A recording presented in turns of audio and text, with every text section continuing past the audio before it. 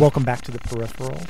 I first want to thank everybody. My last episode got more downloads than any other episode prior. That's including episode 2 with Kayla Jane Danger and episode 11, A Tale of Two Errands. But with this new episode, I've broken all records and numbers, so thank you very much. I also want to thank everyone that has donated to me through Patreon. Yes, you heard that right. I have launched a Patreon. I am keeping this podcast ad-free for as long as I can. Shelby, Jody, Christine, Kat, Steph, Danielle, Erica, Catherine, and Amanda. Thank you all. I feel like we're reading off names from Wampa Room Magic Mirror, but it really does help. And I feel somewhat bad that as soon as I launch my Patreon, I'm late on getting a new episode out, but I did run into some family emergency issues this last 2 weeks and had to take care of my mother and get her into a physical therapy facility to help her out. I am making private Patreon posts, and my last post, I asked them what I should do for my next episode, and I gave them a couple options, and they chose a male sex worker. So if you want to have a say in what I choose for my next episode, you go out there and support me, and I'll give you perks and extra things that I don't even mention in my Patreon. I'm still figuring it out, and bear with me. On tonight's episode, I speak with Ruckus out on the West Coast. This episode will be not safe for work. We do talk about escorts and sex working, so lots of adult themes going on. He was a pleasure to speak with. He's very well spoken, very mellow and caring guy, and I really enjoyed our conversation. So here we go.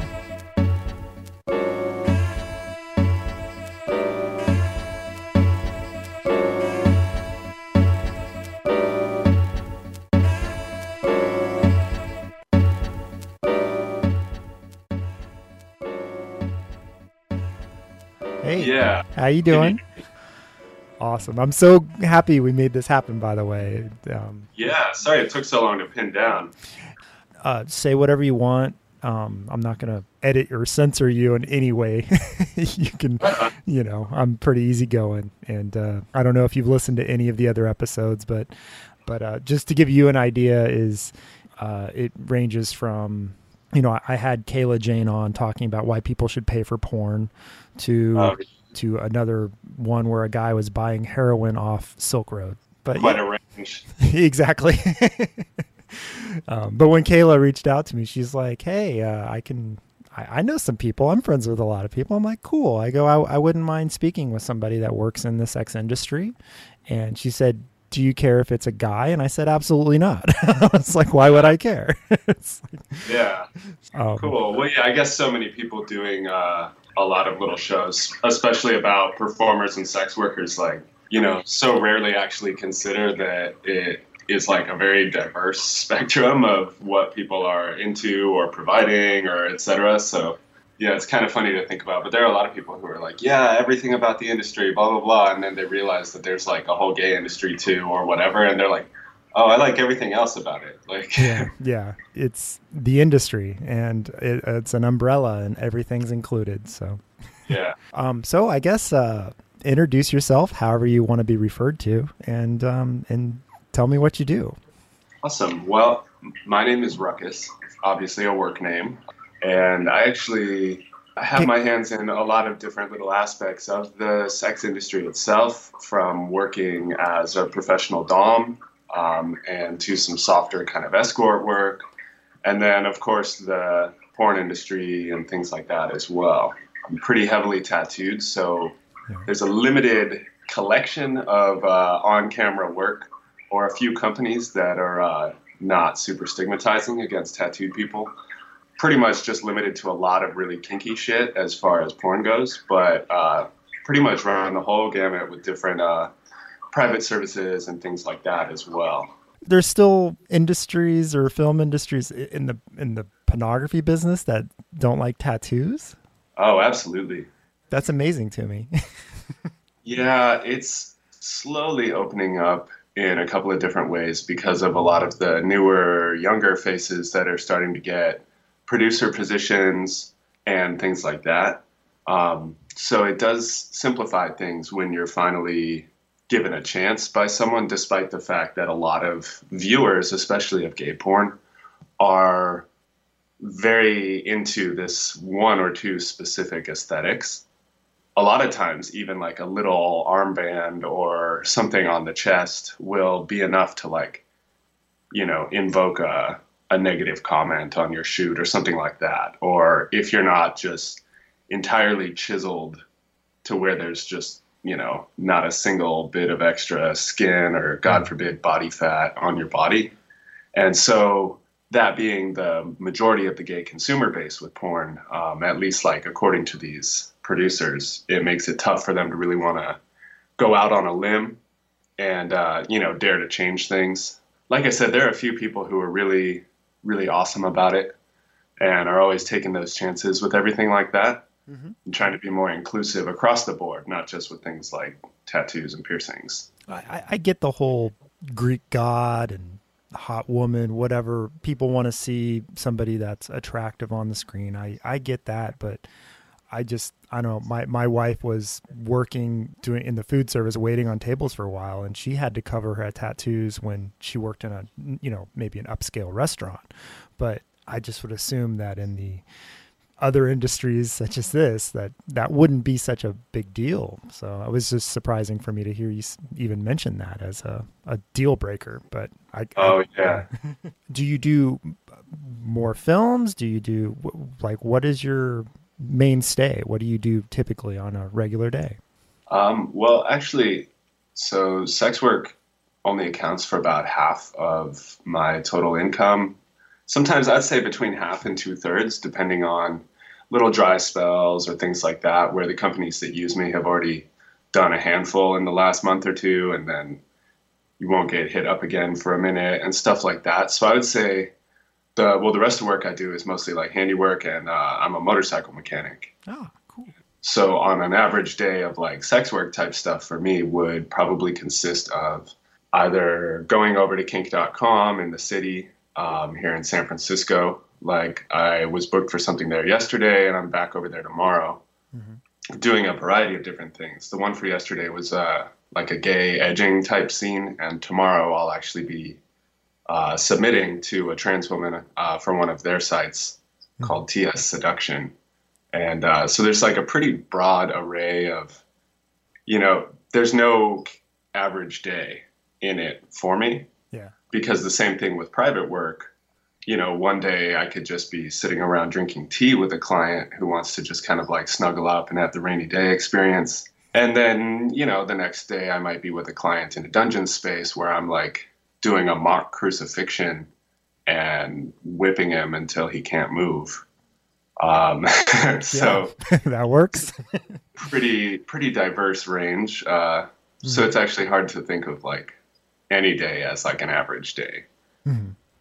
So there was a big what to do on one of my Facebook forums the other day where somebody said, why is prostitute no longer a good term, and should we use sex worker? And there was a big, long discussion about it. So I've heard you refer to it as sex work and not yourself as a prostitute. I just wanted to get your insight on that. Well, to me, the word prostitute isn't particularly to me, it's a little bit funny just because it's this very institutionalized bit of language that has just kind of been left over from a lot of what's going on. And you wouldn't just call it's just such a strictly legal definition of what it is that people are doing. And the social stigma and perception around that sort of thing as a profession or a way of getting by or surviving is just so very limited. People think of prostitution and they're like, either their mind immediately jumps to things like all these myths around trafficking and how pornography or consensual sex workers are somehow still contributing to the trafficking industry somehow, or all of these pretty crazy and offensive misnomers that get spread around by the media. And to me, like the word, I wouldn't get offended if someone was like, oh, so you're like a prostitute. And I'm like, that's a pretty sterile, I don't know, very narrow description of what's taking place. Mm-hmm. And it's like, if somebody that I feel like that's like someone branding themselves as like, oh, I'm actually a drug dealer. Yeah. They're not like, oh, these are things I do. This is like what the law would kind of quantify you as doing is sex work. I'm either on a given day, I could be a dom or shooting porn or whatever it is, but it's a wide variety of different activities. Yeah. And then if I were to undergo like, legal shit around that, then what would be lumped onto me is something like prostitution or solicitation and things like that. Yeah. It's just not a thing people generally call themselves. Mm-hmm. It's the criminal connotation that is, stuck to the word prostitution, and people don't see themselves as criminals. And when you think of the word criminal, you think of something bad. So that's the way I felt about it. But if you were, say in Nevada where it's totally legal, as opposed to say California or Missouri where I'm at, it's considered illegal. So I guess in my, I do true crime, I do analysis on murder cases, and sometimes in the police file it says, well, the prostitute, and I'm like, okay, well, she was arrested for prostitution, but I wouldn't want to call her or label her a prostitute. Right. Yeah, that's a good way of looking at it. It's just like it's the legal term that would be placed onto you. Yeah. It really does not reflect, and there's a lot of like intense class implications and stigma that come from that as well. Mm-hmm. People immediately draw their own conclusions when they hear that term, that you're necessarily like out working a stroll or any of these things that are just as valid and in need of attention, but not from the people that are going to be further marginalizing these different categories of people. And so like a blanket term like prostitute, I think is a big part of why people try and destigmatize by creating the term sex worker that carries that legitimacy with it as an actual, form of employment and exchange of services for goods or whatever it is. And of course, in the world of escorting and all of that, the way we work is they're paying us for time spent. Yeah. And it's never an exchange of money for particular acts or anything like that. In general, I see some people who do still kind of self-brand as like a prostitute, and it's more from what I seem to see for the edginess factor of it. Yeah. Like me calling myself a whore or something like that it just kind of has a little bit of like edgy value to it. And it's just like, oh, that's cool. You're not sorry or ashamed of what you're doing. Mm-hmm. But it's all about reclamation of your own autonomy around these things, Yeah, well, like most people would not call themselves drug dealers. And exactly. I mean, how about the guy that was selling weed in Colorado 2 years ago, and now he owns a dispensary? Do you still call him a drug dealer? Do you call the pharmacy at CVS a drug dealer? Is a pharmacist? Precisely. Especially if you think about the implications of, I don't know, implying that addiction to something that's been prescribed to you is any more or less serious than something that you had to go come across on your own, Mm-hmm. It usually helps paint a good picture of how the person saying it thinks of you and what you do for a living. Mm-hmm. So it can be a helpful little litmus test, but of course everything is more complicated than that. But It's like if someone immediately is like, oh, okay, so you're basically this like destitute, like smut peddling hooker or something like that. It's like all those implications feel like kind of wrapped up in the term prostitute.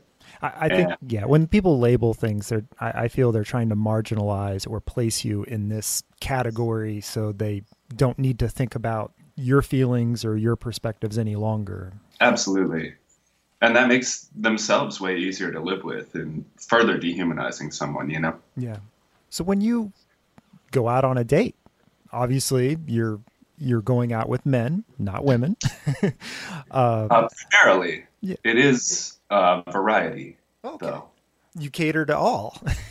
Absolutely. Awesome. There's a lot of fluidity to my own sexuality and things like that. And I see no reason to, limit who I will or won't interact with, not only because it's work, but also because I can find chemistry or a good connection with anyone, pretty much, regardless of what they have in their pants or how they present on some narrow spectrum or whatever you want to call it, Mm-hmm. So, yeah, I have dates with plenty of different folks. Awesome. So it's companionship. It's a date. I liked your analogy of the rainy day experience, because we've all had those. Yeah. It's just something cozy and comfortable, and it doesn't have to be about lust or sex or any of these things. And of course, most people hire escorts. It's like you're paying for time spent with someone who's as close to a sure thing as the world can really provide. Yeah. But what's your ratio on times you have sex as opposed to times where maybe nothing sexual happens? Well, I fall in kind of a specific category with that, because between marketing as a top, it also brings a whole other factor into the game, that I'm also a fetish provider.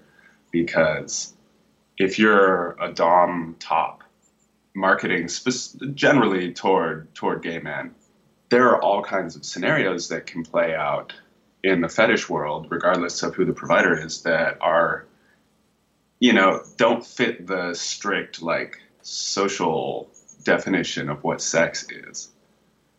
Someone goes to see a dominatrix and is getting pegged with a strap on or fisted or something like that. They are absolutely having sex, mm-hmm. but it doesn't fit the general, penis, vagina, or mouth, or whatever combinations that people kind of use to define sex.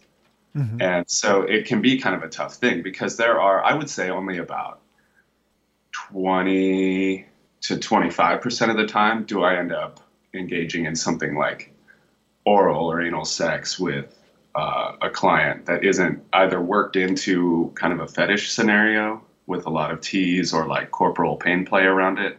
And that's just has a lot to do with how I look and how a lot of the content that I do make, which at the end of the day, for a lot of private escorts or DOMs, your porn is kind of the best advertising you can get out there, because you can run an ad for days. But if people remember you and then see that, oh, wow, I can actually book time with this person that I've jerked off to or fantasized about in some other capacity, mm-hmm. then that's really the best advertising there is. And that's part of why I don't bottom to men on camera and things like that, because it's not part of the service that I offer to my clients, and it's not something that is on the table if someone were to book time with me in person. So for someone who is completely naive to these terms, dom and top, could you just give a brief explanation for that?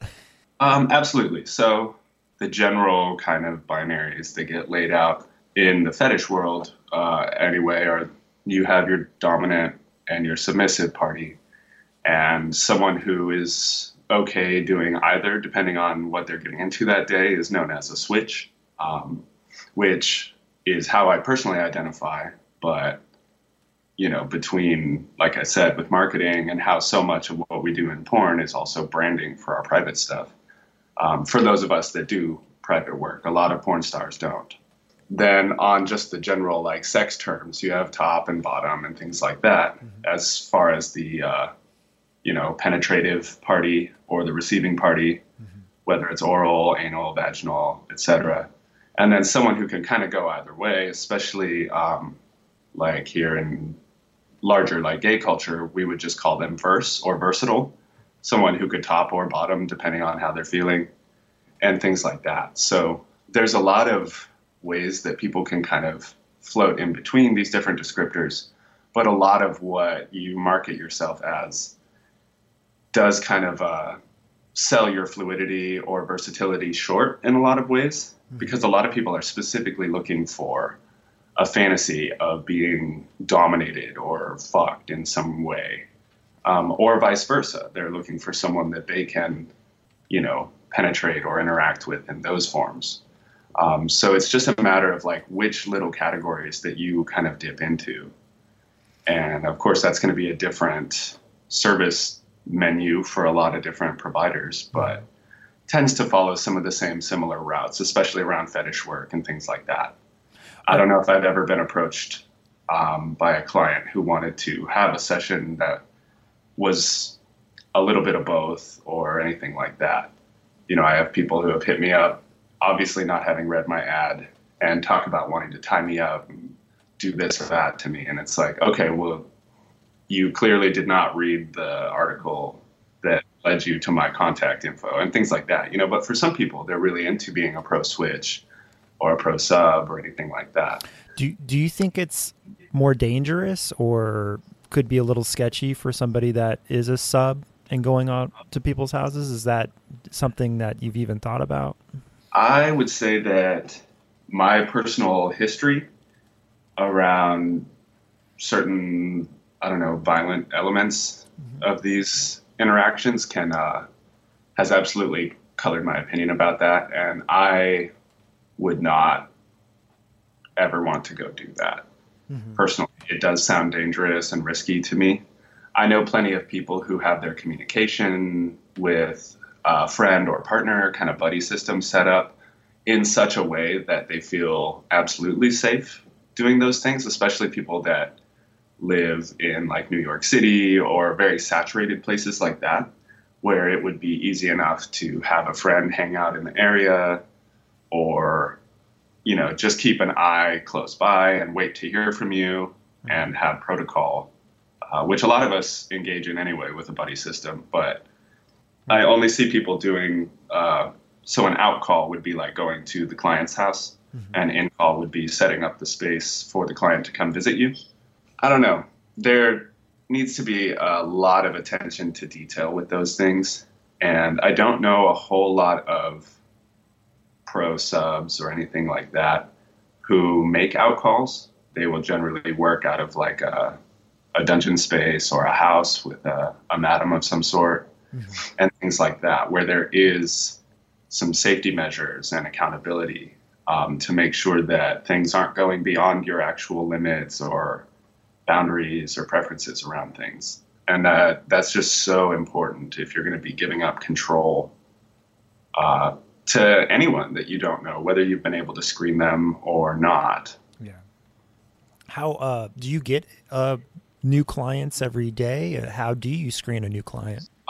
It's really difficult with gay work because there's such a whole different attitude around being overtly sexual and things like that in a lot of larger gay culture. So in a lot of these settings, it doesn't carry the like, oh, well, let me just discreetly email you and, be really shy and nervous about this sort of thing, like a lot of women deal with their clients.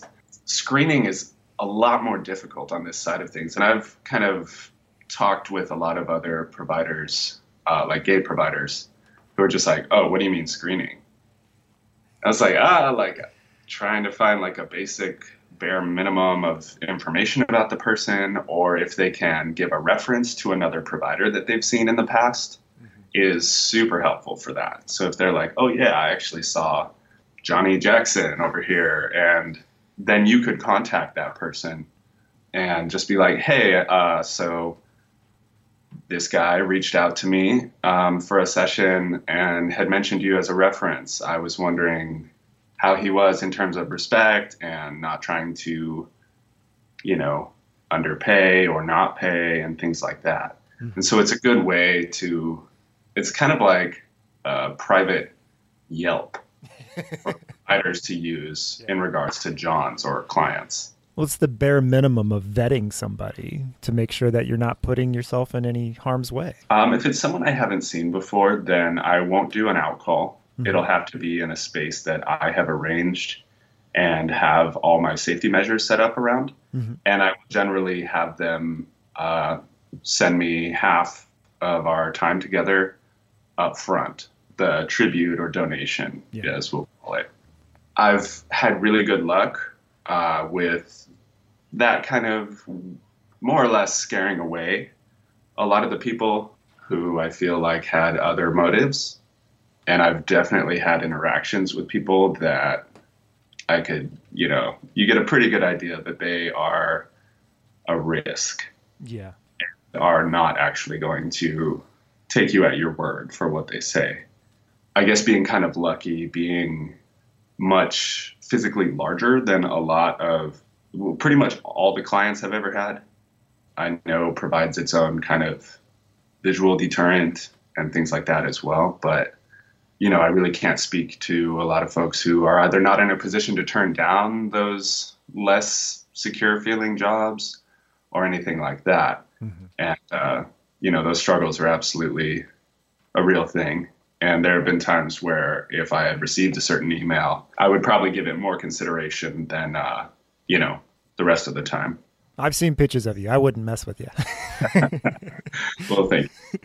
I guess I would like to know maybe the scariest scenario you've ever put yourself in. And then I want to hear about the best scenario where maybe you have a repeat customer that, or a client that, you've really built a rapport with.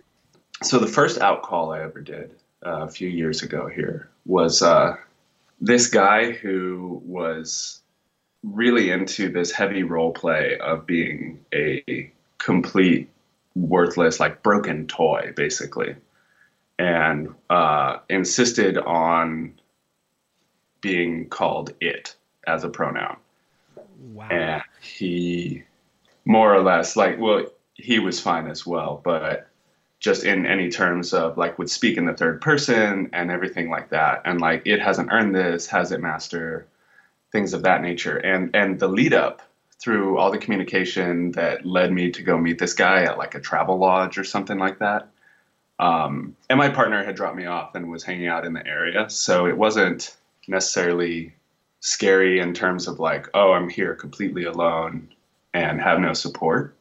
But, when you go into someone's room, especially in a generally seedier place, and you're really giving up a lot of your control of even knowing the layout of a space when you go in. And I'm one of those people, like I said, my history around certain other things with violence, outside of this industry, have definitely changed the ways that I interact with a space when I go into one, between making sure you know where all your exits and what you would have to run or step around or over and things like that to get out of a place. Yeah. And it was just a really intense first half of that session because there were a large amount of luggage around.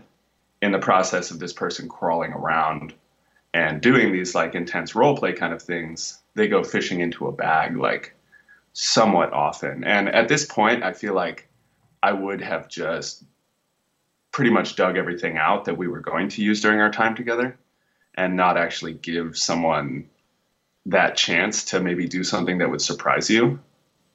Just the guy's demeanor overall was very jumpy and nervous and looking around. And it doesn't sound like anything extreme or anything like that, and I don't consider it to be, but there was a lot of fear and reservations going on through my head every time he would crawl over and start yank something out of one of these bags, which I know he had just traveled, and he ended up being absolutely fine to work with, and I would absolutely see him again. But there was just this kind of interesting thing where if someone reaches in their jacket when they're in this interaction with you, you don't know what the fuck they're going to pull out. No. So all these big duffel bags around and things like that, which makes sense for a person who's traveling in a hotel room and has a lot of toys they would used on them. But it made this really interesting. It absolutely shaped my protocol from then on about making sure that everything was going to be used was out and in plain sight. And I didn't have this person that you aren't sure if you can turn your back on for a second, which is generally a no-no anyway. But when it comes to some of these more intense types of play, I was also ashing cigars on his tongue, So there are plenty of moments where you're looking away for just a second or grab something, that is literally all it can take in some of these other settings. And I've had a lot of friends who have had really nasty experiences, and that was literally it.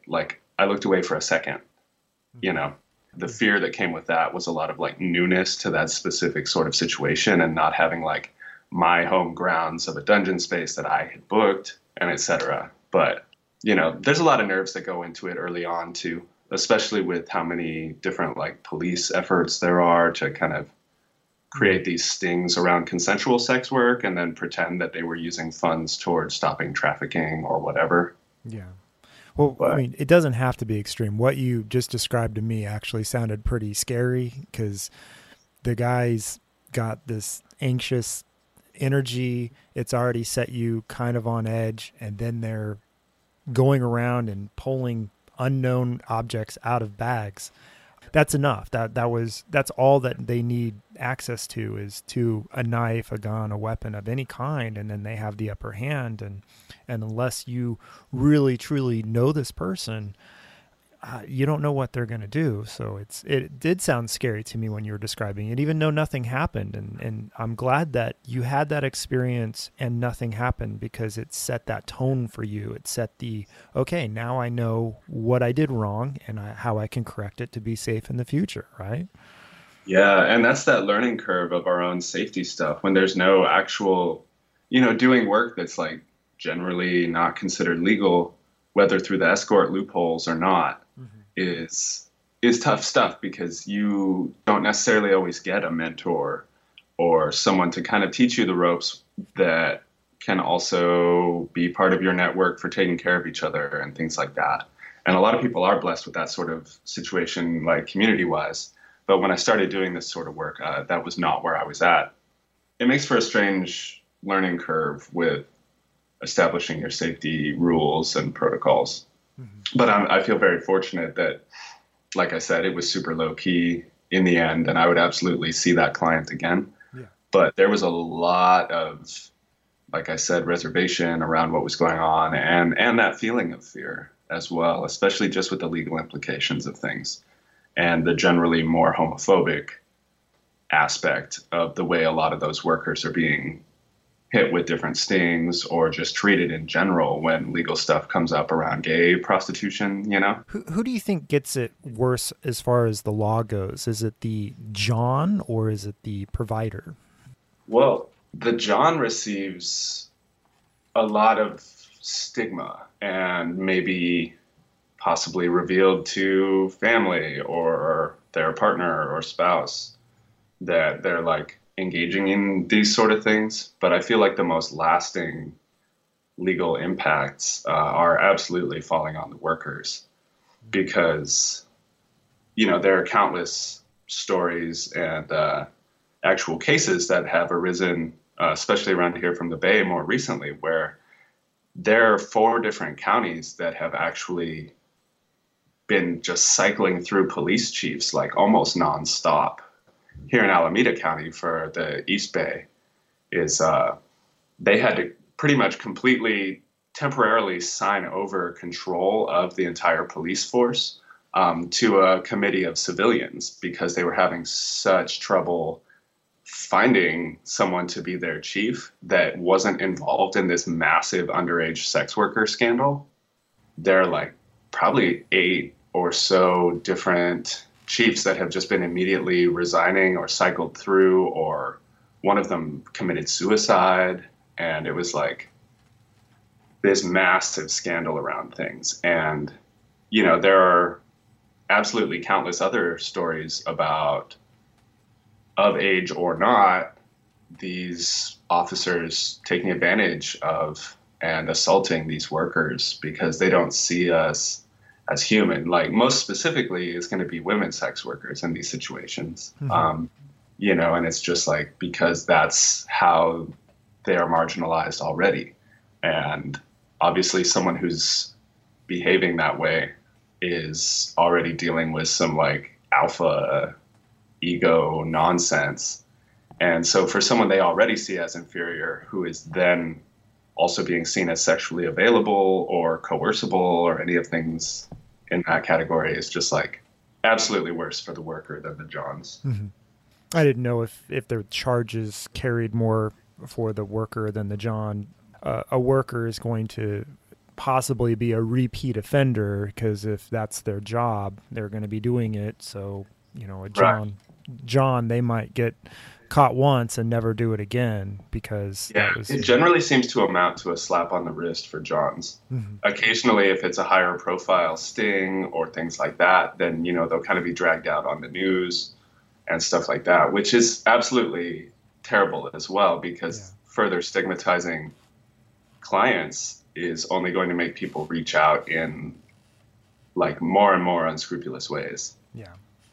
And, reach out or help themselves where they're not permitted. Mm-hmm. Do you see what Nevada's doing as better, worse, or helping, hurting?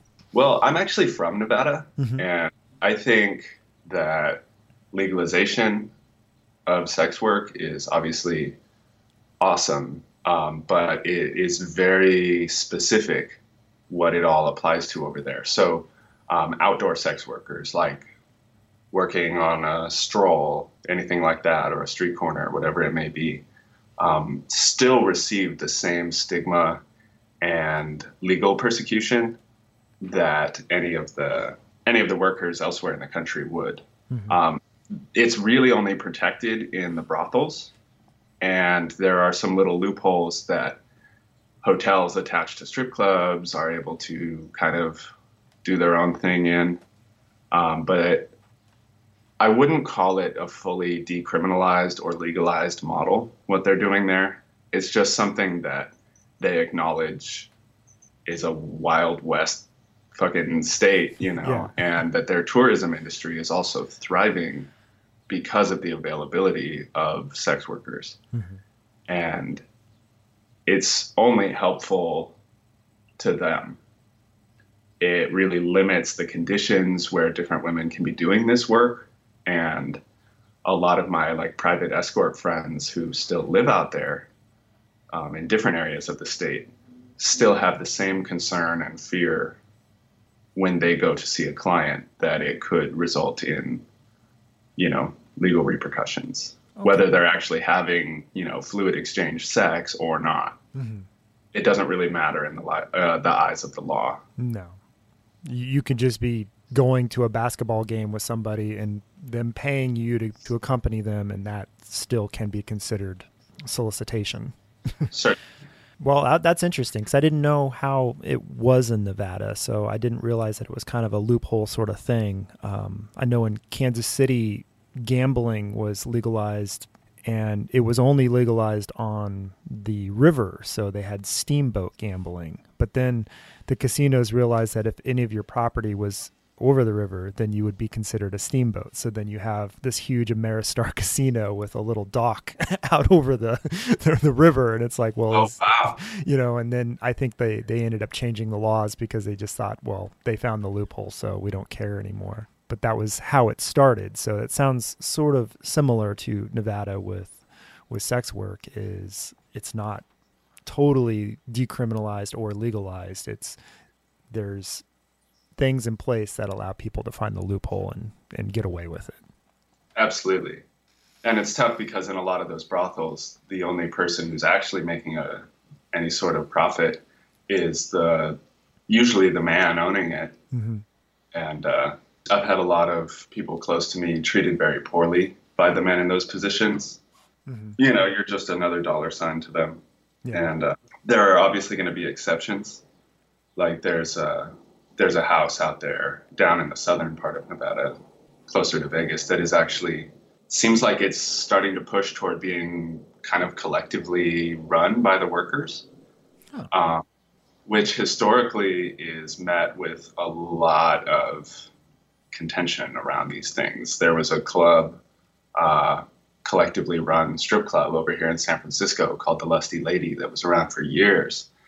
And that's how everything was set up. And when this major strip club chain owner started trying to buy up all these other ones and convert them into more of a cookie cutter club setup, they were one of the first ones to be targeted and fought it for a long time, but ended up going under at the end of it. So it is difficult because a threat, self-empowerment is such a threat to the people who want to exercise their control over you. So it's tough because the people trying to do that good groundwork for improving conditions for the workers around treatment or client selection or whatever it is, really gets in the way of big business trying to still operate, and there are a lot of ties between the big casinos and who owns the houses out in the desert and all that stuff. So makes for a pretty complicated situation around that. And I would say it's only marginally more legal than anywhere else, which sounds like it's similar with your gambling thing. Yeah. I mean, I think it's full bore now, but it wasn't when it first happened. And the casinos just, they have their lawyers to find the way. Yeah. So I know most people understand why somebody would seek out another and pay for their companionship or for sex or whatever, but I don't think people really grasp that we all as humans have this craving for human contact. So that's kind of what I wanted you to talk about a little bit, is maybe a repeat client, or somebody that you've built up this rapport, you see that you're actually helping this person in some way. Oh, absolutely. I would say about equal number of times across my what we call boyfriend experience or BFE kind of services and my fetish services as well. There are people that I know budget all their money carefully for our sessions because it's like therapy for them. Being able to just kind of melt away in your hands and under your control, whether it's in a kinky setting or not, is like the exact feeling that so many people are willing to pay for. And it really is just about that touch. Or people who want some massage work but aren't even actually interested in the conventional happy ending or getting off at the end of the exchange. It's just to be touched, therapeutic touch is such a real thing and such a real need. I mean, I get massages all the time. I have kinks in my back. My legs are always stiff, but there is an element there of just being touched by another human. And I don't care if it's a man or woman. It's just that physical contact and it gives you that sense of somebody cares, Absolutely. It's like this sharing of their warmth. That can be life-saving for people who don't live with access to that.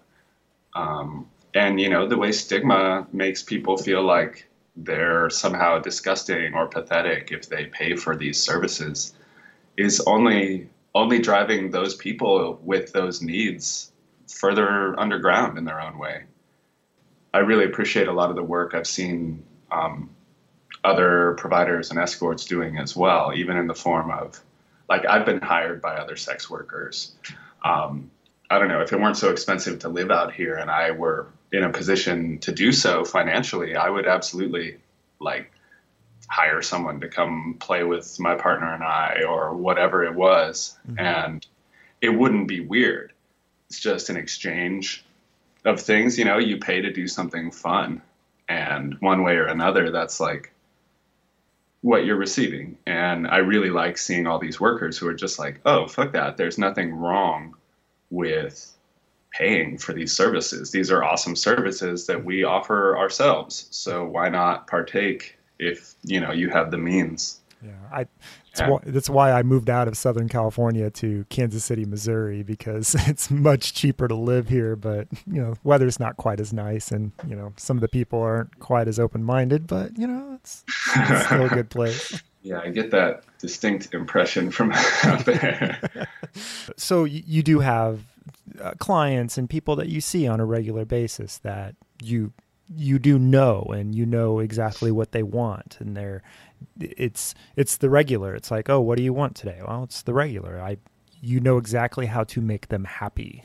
Yeah, and that feels really awesome as a service provider in this way, because there are people that, the first time you're figuring things out, and maybe you have a couple little awkward, hit a wall moments, and you're oh, okay, this is where you're at. You're not wanting therapeutic touch and sensual touch. You're wanting a more specific thing of just cuddling or making out, or I said, drinking tea when it's raining, or stuff like that.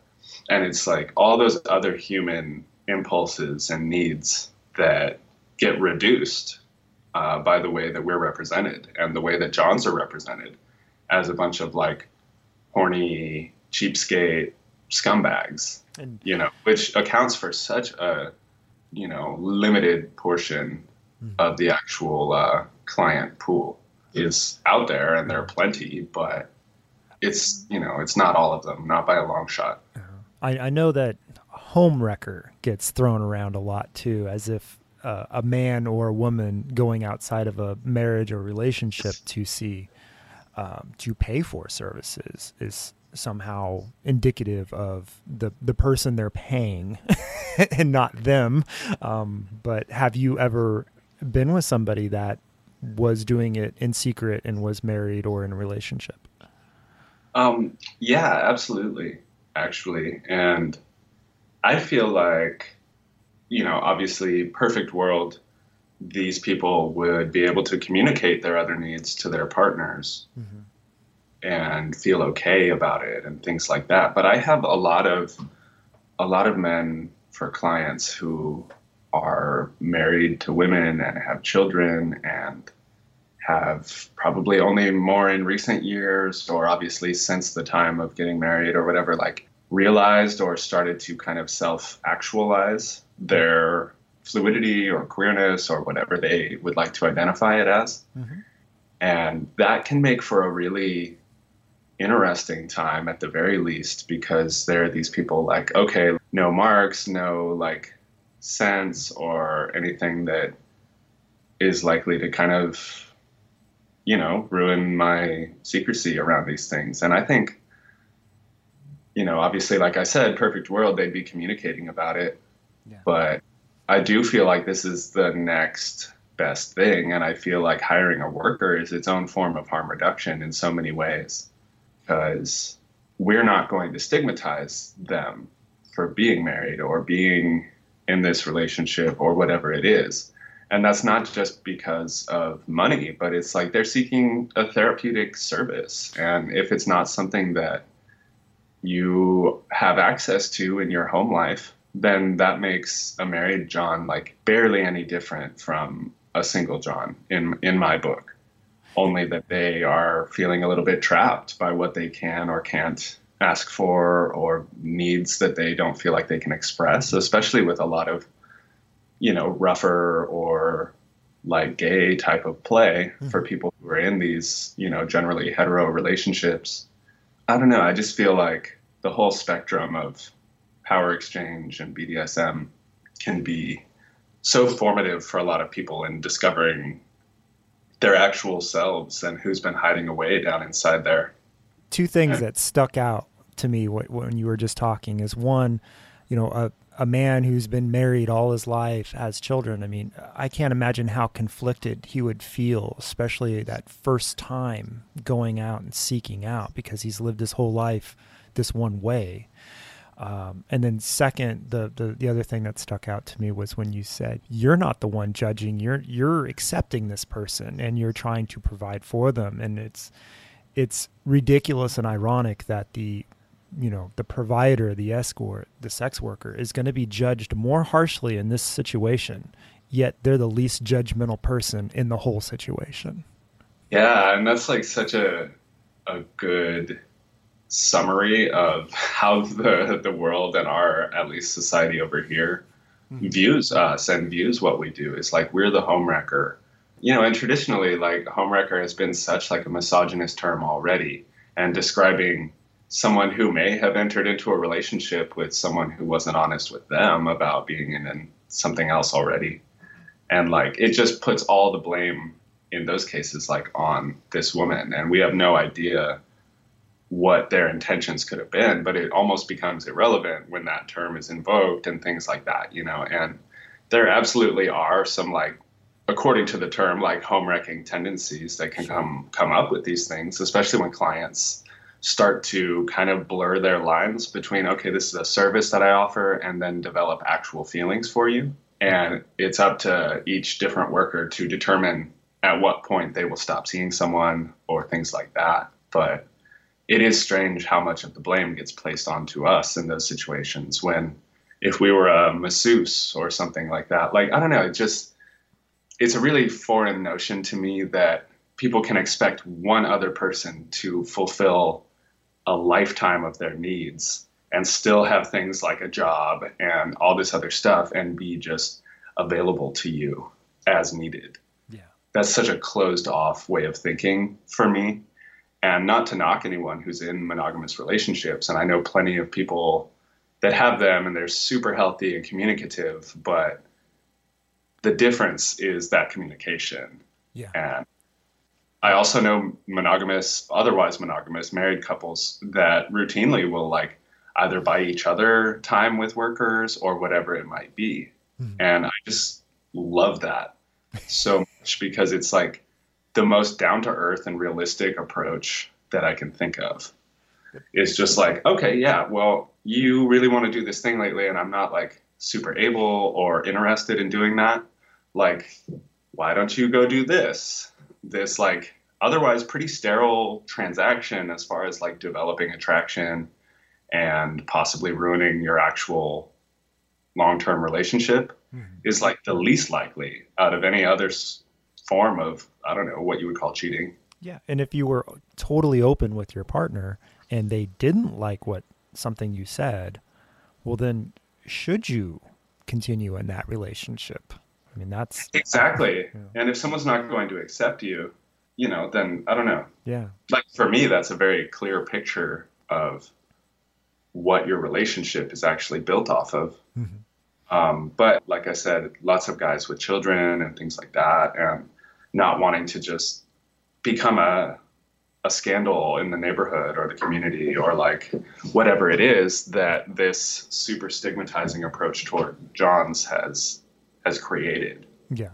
And it would be very awkward or just crazy for a man who's been married for, say, 20, 30 years to tell his wife, I think I like men.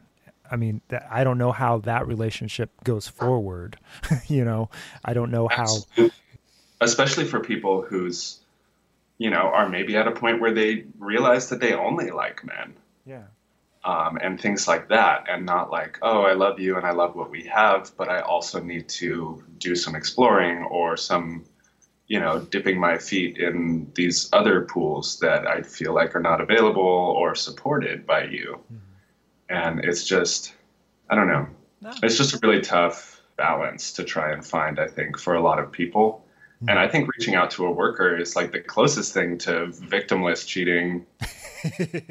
Although I still think they should be communicating with the partner that they're like transgressing on. Yeah. This whole notion that, obviously I use victimless like tongue in cheek, but yeah, I mean, because it's still cheating. My wife and I, we have this running joke of what do we consider cheating? And for a while, she would say no physical touch. And then we'd make the joke, what if you have a back scratcher and the person was using a back scratcher on you? It's like, well, if you're sitting on a bed, in the nude and somebody's using a back scratcher on you, it's probably going to be cheating because there's intent. There's, you're doing something outside of the relationship. But exactly. And it sucks because I see a lot of people in relationships and I just think, why don't you just tell them? My wife and I are very open with each other. I mean, I think the first lap dance I ever got in my entire life at a strip club, she got me and paid for it. So yeah.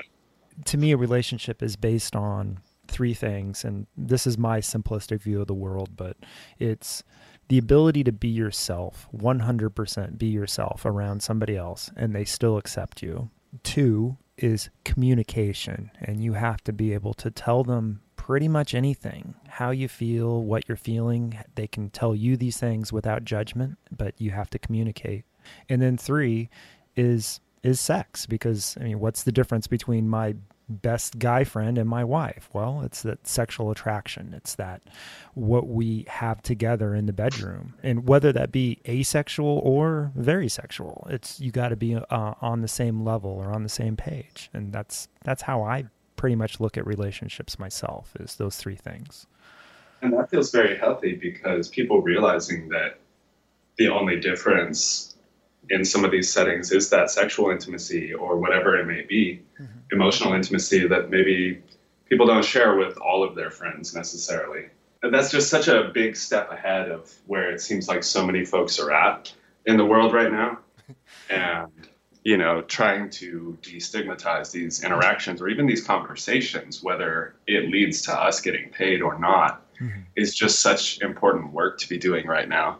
Yeah. And normalizing telling your partner how the fuck you're feeling is like literally like revolutionary, you know?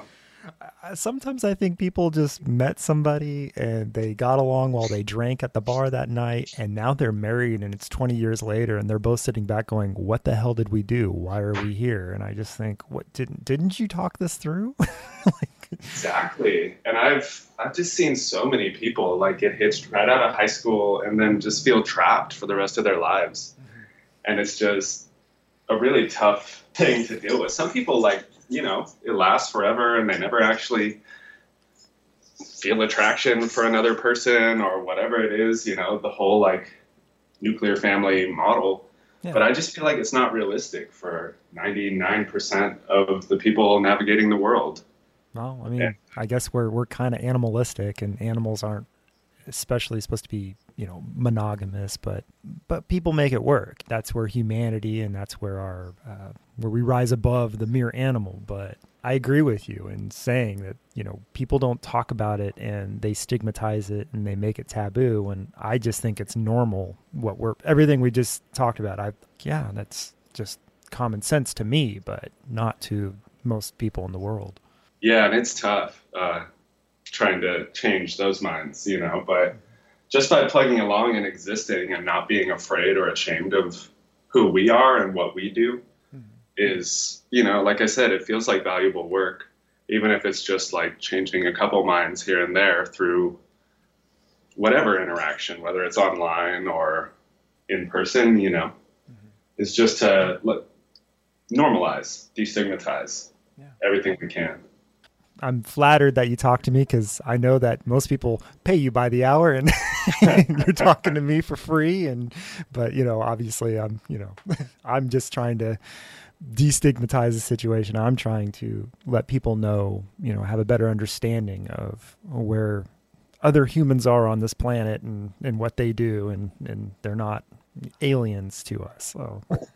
Absolutely. You know, I got good vibes from the intentions that you were describing in our communication, and obviously a reference from someone else I respect with Kayla Jane.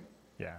It just, you know, it goes a long way, and there's always time for conversation around stuff like that with people who aren't going to twist what you said and turn it into the opposite message and stuff like that. So I appreciate having me on either way. Yeah, awesome.